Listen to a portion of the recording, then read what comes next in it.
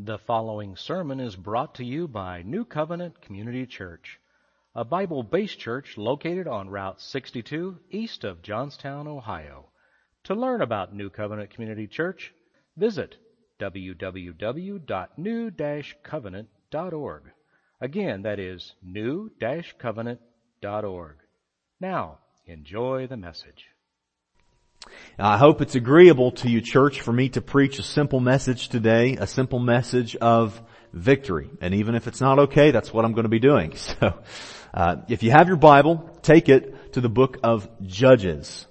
The book of Judges. In the beginning portions of your Old Testament, you'll go through Genesis, Exodus, Leviticus, Numbers, Deuteronomy, Joshua, and then you'll come to the book of Judges. And when you're there, you can turn to chapter number 3. Judges chapter number 3.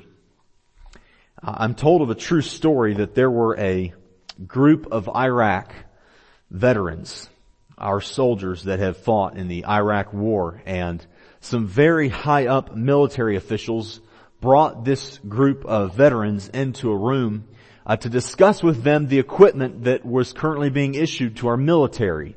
Rifles and boots and pants and gloves and all the things that they carry with them into battle. And these high military officials were in charge of determining whether or not the type of equipment and the supplies that were being supplied to our military was the proper equipment, was the proper things being supplied to them. And what they asked this group of Iraq veterans, they said, we want to understand from you in the Iraq War, what was it that gave you the edge? What was it that was the tool or the weapon or the piece of supplies? What was the thing that really gave you the edge on the battlefield?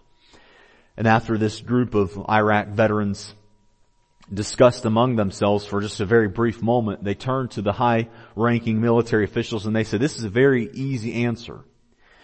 And it was certainly not the answer that the military officials were expecting. The veterans looked at the military officials and they said, the thing that gave us the best edge against the enemy was clean water. It was clean water. And the military officials expected to hear something like the type of rifle they had or the type of boots that they were wearing or the thing that protected them, the helmet that they were wearing, the bulletproof material that was covering the vehicles. They expected something like that. But these Iraq veterans went on to explain, they said that in Iraq there was not always a good supply among the locals, among the enemy of clean water.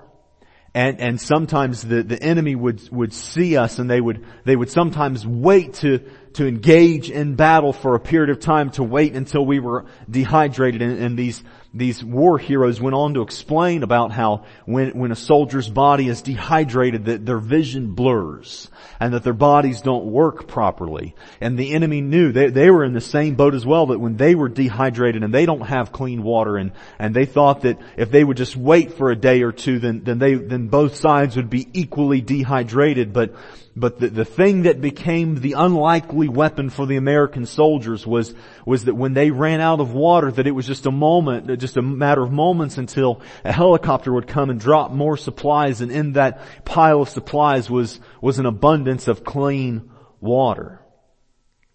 And this became such an unlikely weapon that when the enemy would see that these helicopters would come and bring an abundance of clean water, it would become a great discouragement to the enemy.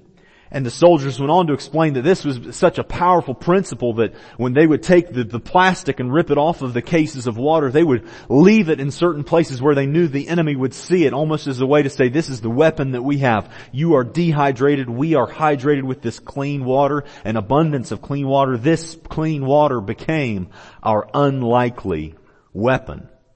Church, I would like to preach for just a moment today to you about unlikely weapons. Unlikely weapons. The Bible has many examples of people using unlikely weapons to achieve extraordinary outcomes for the glory of God. And one of those people is a man by the name of Shamgar. Of the entire Bible, north of 30,000 verses that we have in the Bible, there's only 2 that mention Shamgar. Only 2. One of which is in Judges chapter 5. which is what we know as of being the song of Deborah, one of the leaders of Israel, one of the judges of Israel. And she has this song, and she says, "In the days of Shamgar, son of Anath, in the days of Jael, the highways were deserted, and the travelers walked along the byways." This verse mentioning Shamgar simply gives us a picture of what it was like for Israel in those days with the Philistines as their enemies. She was saying that in the days that Shamgar was alive, in that time frame, people could not even walk on the highways. The highways were deserted because she's describing what the Philistines were like. And we know from that verse and from a multitude of other verses that the Philistines were a bloodthirsty enemy. They were a war-loving, God-hating people. They murdered their own people. They sacrificed babies to their false gods. They were a wicked people. The other verse in all of the entirety of Scripture that tells us about Shamgar is in Judges chapter 3, which is where our Bible should be now. And we looked at verse 31. In verse 31 it says, "After him was Shamgar, son of Anath, who killed 600 men of the Philistines with an ox goad. And he also delivered Israel." That one verse, church, is what we have of the man named Shamgar and the unlikely weapon that he used. We don't know much about Shamgar, but what we know about him is incredibly interesting. We know from other areas in Scripture that he was the third judge in Israel. He was third judge in Israel. We know that he was likely biracial or interracial, or back then it was not a politically incorrect term or phrase back then. He would have been called a mixed breed back then. And the reason that we speculate that was very likely true for Shamgar is that his father's name, Anath, was a name very similar, very close to the name of a Canaanite god. So the speculation that has been made over the years by Bible scholars is that Shamgar's father was a Canaanite. He was not of Hebrew descent. He was not of Jewish descent as God's people were. And his mother very likely was out of Hebrew descent, out of Jewish descent. He was his mother was of the Abrahamic descent. So he would have been biracial or interracial or a mixed breed, as he would have been called back then. He was also very likely, even more likely than what our former thought is that he was very likely a farmer. And the reason we think that is because he used an ox goad. He had an ox goad in his hand. If you don't know what that is, it's basically just a pointy stick that a farmer would use as he's behind the two oxen underneath the yoke pulling the plow. He would use this pointy stick, this not really very sharp, but a pointy stick to poke these oxen in the behind to keep them going straight down the row as they're plowing and tilling and all the things that farmers would be doing. And I'm imagining that what Shamgar was saying as he's thinking of all the things in view of what God had called him to do to lead Israel and to lead God's people and to protect God's people against this bloodthirsty foe, this numerous bloodthirsty foe. I'm thinking that perhaps Shamgar was thinking things like, God, the Philistines are so numerous. They're a fierce people. God, I'm not of full Hebrew descent, perhaps, is what Shamgar was saying. He's saying, God, I don't have the ability to communicate like a leader. I don't have the ability and the influence to lead your people in this way. All I have is this ox goad in my hands. I'm a farmer. All I have is this farming tool in my hands. And perhaps Shamgar standing there with this ox goad in his hands, and perhaps if he was a farmer, this type of farm tool would have been passed down for generations. And maybe, we don't know for sure. The Bible doesn't tell us. We only have one verse that tells us about Shamgar, but very well perhaps if he was a farmer and this farm implement, this could have been his great-grandfather's that was passed down from generation to generation and is now the tool that he uses as he drives his ox team. It's not a sharp implement. It would have been in no farmer's best interest to harm their animal. It was not very sharp. It would have been a dull, kind of pointed at the end, not very sharp farm implement that he would use to drive his team. And perhaps as he's looking at it, he even sees the patina on where his hands and his dad's hands and his grandfather's hands would have held this thing for years and years and years as they farmed and were farmers. He had an ox goad in his hand. But what did he do, church? He took the ox goad in his hand. He took the unlikely weapon The unlikely weapon. This was not a weapon of battle. This was a farm implement. And a dull one at that. And he delivered Israel. He slayed 600 men of the Philistines. And it doesn't just say that he slaughtered that many men, but the Bible says that he delivered Israel. So we don't know all the story. We don't know all the details, but what it does tell us is that he delivered God's people. That whatever time frame in which he killed 600 of these wicked men that were slaughtering their own babies to worship these false gods, that whenever he did that, there was some kind of battle took place where if he didn't do what he did, then Israel would have been brought into bondage, and he delivered God's people. Now, if you believe that that is a cool story, from wherever you're listening to this, you can say amen. That is a very amazing story of what Shamgar did for God's people. And you say, Pastor Ben, that's a cool story, but why is it that you're telling us this story? And it's because I believe that everyone has an unlikely weapon that God can use for His glory if we make that unlikely weapon available to God. And an unlikely weapon, church, is not always something that's physical. Sometimes an unlikely weapon is an experience or an occupation or something we've gone through. Peter's unlikely weapon was the fact that he was a fisherman. It put him in circumstances and places where he had influence with people that he never would have had before. It was him being a fisherman was his unlikely weapon. It perhaps was the very thing that caused him to call out to Jesus and say, Jesus, if it's you, command that I come to you. It was his unlikely weapon. Zacchaeus' unlikely weapon was the fact that he was a tax accountant, and a pretty accurate one at that. Not accurate in the way that he was fair. We know that before he met Jesus that he was very unfair.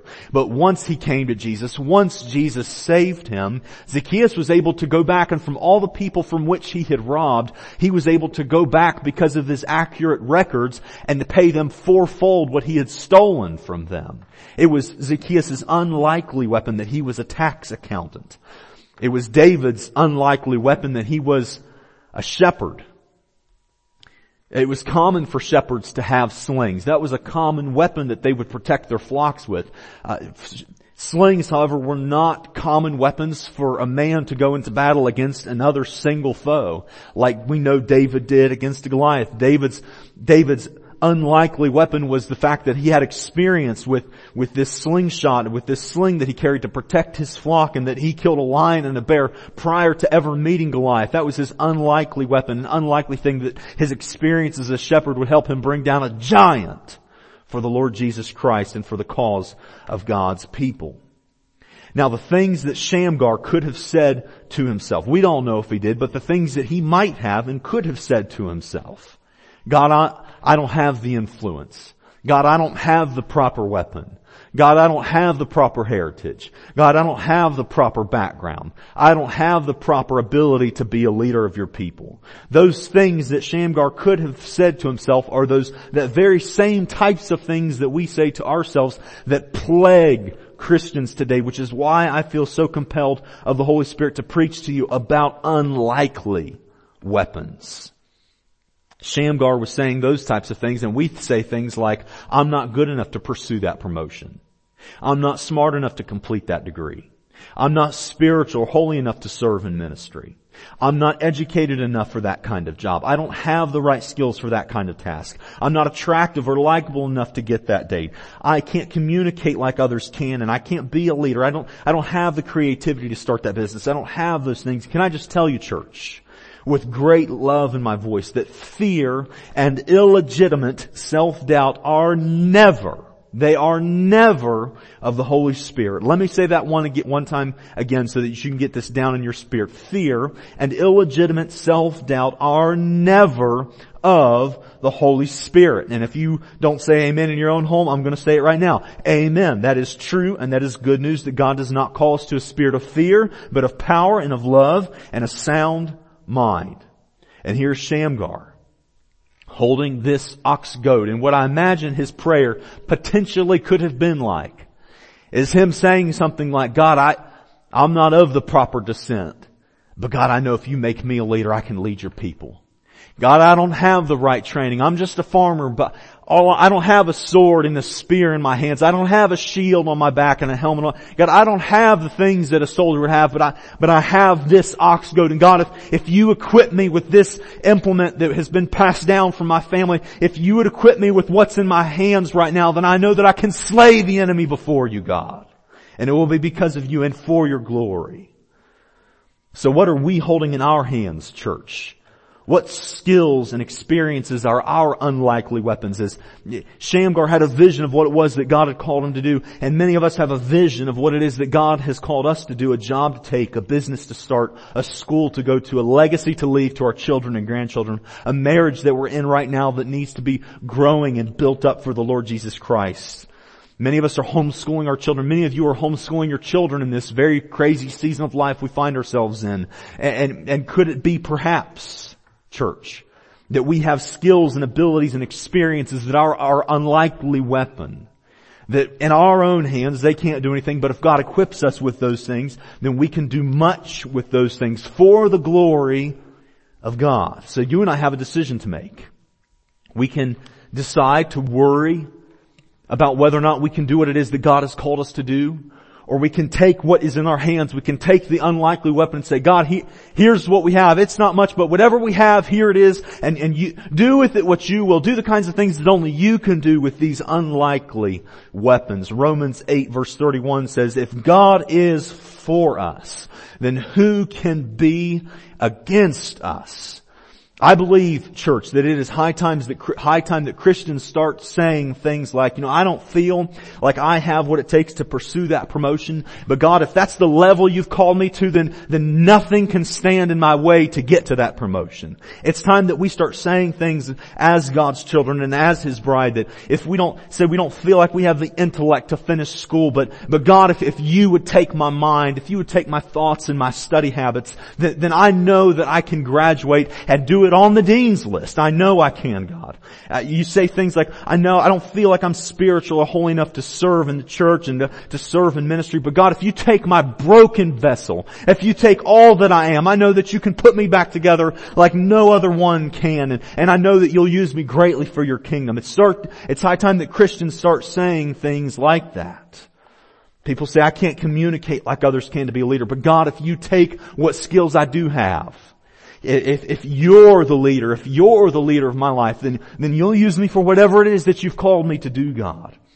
I don't have the creativity to start that business, but if you take the experiences and what I've had, God, what I've gone through, the jobs that I have had, God, if you use those things, the experience that I lack, you'll use for greater purposes than anyone else could use in their own power. And this is not positive thinking, church. I'm talking about unlikely weapons. These things are rooted in God's Word, which is why I want to give you 3 takeaways right now about unlikely weapons. Number 1 is God equipped Shamgar with what he already had. God equipped Shamgar with what he already had. He had an ox goad in his hand, a farm implement. He already had that, and God equipped him to do what it was that God had called him to do with what he already had. Many of you, as I said earlier, are homeschooling your children for the very first time. You didn't expect to become a homeschool family so quickly. No one expected those things. And many of you are feeling as though that you don't have the ability, you don't have the training that a teacher has and the gifting that a teacher has. But could it be, church? Could it be that your unlikely weapon is what you're already holding in your hands? That your experiences that you already have, that the job experiences that you've already had, that you can pour into your children something that a teacher never could, that you have an unlikely weapon in your hands. You have unlikely things that you don't think like the education you had was enough to train your children, but could it be that if God equips you with what you already have, that you can do more than what anyone else could without God equipping them? I believe that is very, very true. Number 2, the second takeaway that I'll give you. Your unlikely weapon may be a common thing. Your unlikely weapon may be a common thing. An ox goad was a common thing. Shamgar was not the only farmer that had an ox goad. Every farmer in those days had an ox goad, or two, or three, or many. Ox goads were everywhere. It was a farm implement. It was the equivalent of a farmer having a tractor. They were everywhere. Everyone had an ox goad. But Shamgar was the one to say, Lord, take what it is that I have and use it for your glory. A common thing. Most everyone I know has a face, but only a few will use that face to smile lovingly, consistently at their spouse. Most everyone I know has a voice box, but only a few will use that voice box to say uplifting and sweet and loving and encouraging words to their spouse, to build up their marriage. Your unlikely weapon could be something that everyone has. Number 3. The third takeaway regarding unlikely weapons. Number 3. Odds don't matter to God. Odds don't matter to God. We know from other areas in Scripture that the Philistines were skilled in the area of blacksmithing. If you don't know what blacksmithing is, you think of what a farrier might do with horses' shoes and making horses' shoes, or a knife maker where they heat up a piece of metal very, very hot and then they beat it with a hammer over an anvil until they make the shape that they want. And the Philistines were very skilled blacksmiths. So much so that in 1 Samuel 13, the Bible tells us that the Philistines made sure that they drew away all of their blacksmiths so that they wouldn't accidentally make any weapons for any people of the Israelites. They were skilled blacksmiths. And what that tells us is that of the 600 men of the Philistines that Shamgar killed on behalf of God, as God expressing His judgment against a wicked, vile people that were murdering their own babies before false gods, is that each one of those men, very, very likely, each one of them, very likely were equipped with wonderful weapons, well-balanced swords, perfectly honed, perfectly sharpened, shields that could stop even the most powerful and penetrative of arrows. They had wonderful, wonderful weapons. The odds of Shamgar, with a farm tool, able to kill 600 men that were perfectly armed. The odds don't make any sense, but odds don't matter to God. What's your ox goad, church? What's your unlikely weapon? Can I just tell you, and I'll just be transparent with you as I always pray that I am with my church family, even though I'm the pastor. You know, it is still sometimes scary to come up and preach. I still sometimes get kind of that nervous feeling in my belly when I come up here to preach. And can I just tell you that, you know, I'm educated. I know that I am an educated man. I may not always sound like that, especially with some of the stories that I may tell and some of the grammar that I really botch sometimes. But I actually have a master's degree in theology. And that's not something I talk about a lot. That's not something I share with a whole lot of people. But I have a master's degree in theology. But can I just tell you, church, that before I had the master's degree in theology, when God called me out of the life I was in and called me into the ministry and called me to start preaching, I was the farm kid that grew up, and then I became a personal trainer. And God used that unlikely weapon. He used the experience and the rich life experiences that gave me a creative mind for illustrations as a farm kid, and my experience and my ability to talk to people and personal training. God used the unlikely weapon. And that's the thing that gives me confidence when I come into the pulpit. That's the thing that I know God is equipping me with. It's not that I have a master's degree in theology and had pretty good grades during that. But the thing that gives me encouragement, the thing that gives me strength to come up into the pulpit is to know that God is using the unlikely weapon. The unlikely weapon. God equipped Shamgar with what he already had. I was preaching before I had formal training. God was using the unlikely weapon in me. Your unlikely weapon may be a common thing. Lots of people grew up on farms and became personal trainers. Many of the classmates I had in my undergraduate degree as a personal trainer, many of them grew up on farms and were going to become personal trainers just like I was. But God used the common thing to do something mighty for His kingdom. I was preaching and people were getting saved before I ever stepped foot into the doors of the seminary. And odds don't matter to God. Odds don't matter to God. There was no chance, church, there was no logical chance that my former mind that was bent on lies and bent on sexual lust would come and serve God humbly. But odds don't matter to God. He uses unlikely weapons in us. And I just want to tell you briefly about the greatest example of an unlikely weapon, and that is the absolute person of Jesus Christ. Our enemy, the devil, sin, death, all of those things, our enemy was beat with an unlikely weapon. The unlikely weapon was that Jesus, the man named Jesus, that everyone else expected, would riding into Jerusalem with a white horse and a huge robe and weapons and an army, and Jesus comes riding in on a donkey, and then He's crucified on a cross and His flesh is torn from His body.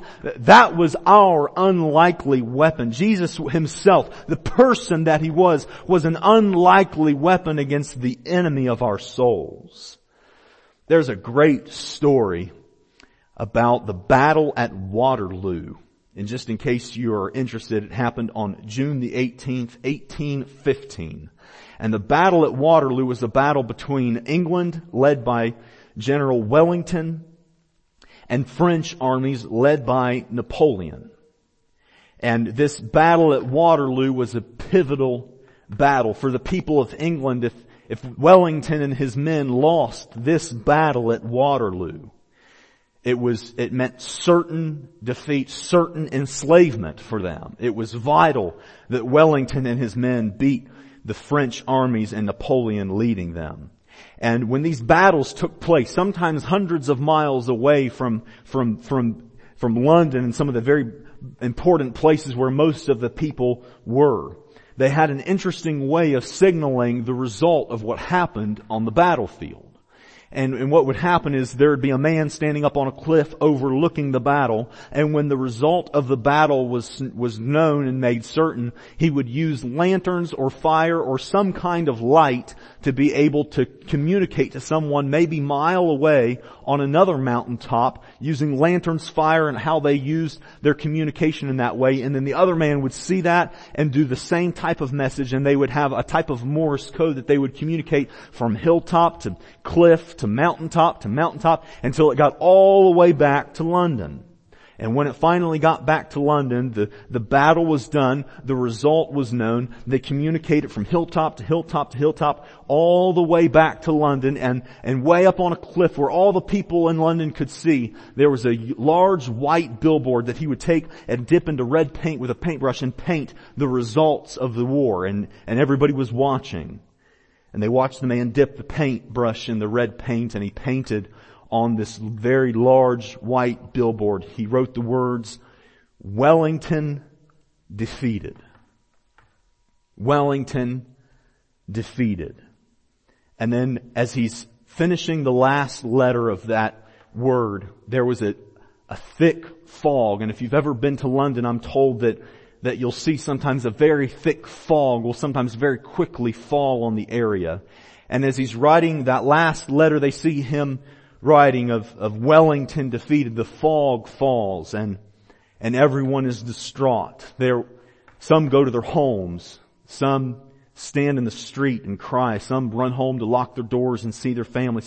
There was great mourning. They thought they had been defeated. This represented their certain enslavement. But a couple hours later, this fog starts to lift. And somebody walking through the street notices that on this billboard there was a word that they hadn't seen before. And the word was Napoleon. Instead of saying Wellington defeated, the sign said Wellington defeated Napoleon. Wellington defeated Napoleon.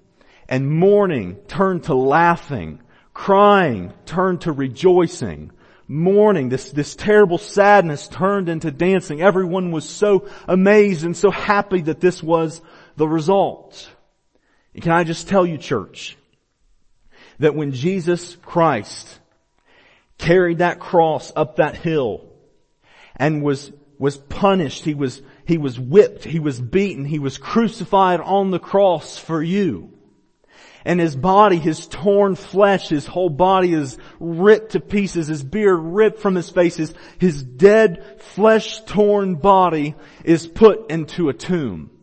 And it's almost as if, church, hell put up a sign that said, Jesus defeated. But can I just tell you, church, that after 3 days, the fog lifted. And Jesus on that day, happy day, happy day, happy day, He walked out of the grave. And hell no longer could hold their sign that said, Jesus defeated, but heaven puts up a sign that says, Jesus defeated Satan. Jesus defeated sin. Jesus defeated death. Jesus defeated condemnation and shame and separation from God and the grave and all the things that are the enemies of our souls. Jesus defeated Satan. Jesus was the unlikely weapon in the tomb that rose again and lives forevermore. So is Jesus your unlikely weapon today? Have your sins been nailed to the cross? Have you brought your sins to Jesus and say, Jesus, I need you. The victory that you have won, I need that victory for myself. I can't win that victory. No one else can win that victory except for you. You are the one that took the punishment. You're the only one who can bring me to the Father. You're the only one who can turn my eternal home from hell into heaven. Jesus, forgive me of what I've done and how I've sinned against you, God. Forgive me. Because if you say that, church, if you say that, dear friend, the promise of God's Word is that He will abundantly pardon. That He will abundantly pardon. Our unlikely weapon as a church and as believers is that our flesh-torn, dead body Jesus rose again. And if He is raised from the dead, then we can be too. And that is my victory. And I pray, my goodness, do I pray that that will be your victory too, because you've brought your sins to the Lord Jesus Christ. Let's pray together. Jesus, we thank you and we praise you, God, that you are our unlikely weapon. The devil didn't see coming what you had, Jesus. The power that you had, no one saw coming. God, you rose from the grave. You live forevermore. You've forgiven us of our sins when we come to you, and you freely pardon just like you promised. So, Father, I pray that your Holy Spirit would draw these people that are listening to my words, wherever it is that they are, in their vehicle, in their home. God, draw them with your love. Draw them with your truth. And God, help your church, help the believers, help your followers to rejoice forevermore in what it is that you've done, being our unlikely weapon, no longer in the grave, but reigning to reign forevermore. We love you, Jesus. In your great and holy name, we all pray and say together, amen and amen and amen. God bless you today. So very glad that you took time to be with us. We certainly hope that we could see you in our parking lot for our drive-in services or in our sanctuary soon, hopefully, when we get back to having church as normal inside our sanctuary. God bless you today. Please stay connected to us through our website, social media. Call the church. I do my very best to be as available as I possibly can to shepherd the church and to minister to you. For those that perhaps are listening that have not ever stepped foot in our church or know anyone here, we want to minister. I want to minister to you. I want to love your family. I want to see you grow in your relationship with the Lord Jesus Christ. Connect with us there. You can give through our website. You can find all of our contact information. Everything you need is there. We certainly hope to see you. God bless you, and may His peace guide you in all that you do. God bless you today.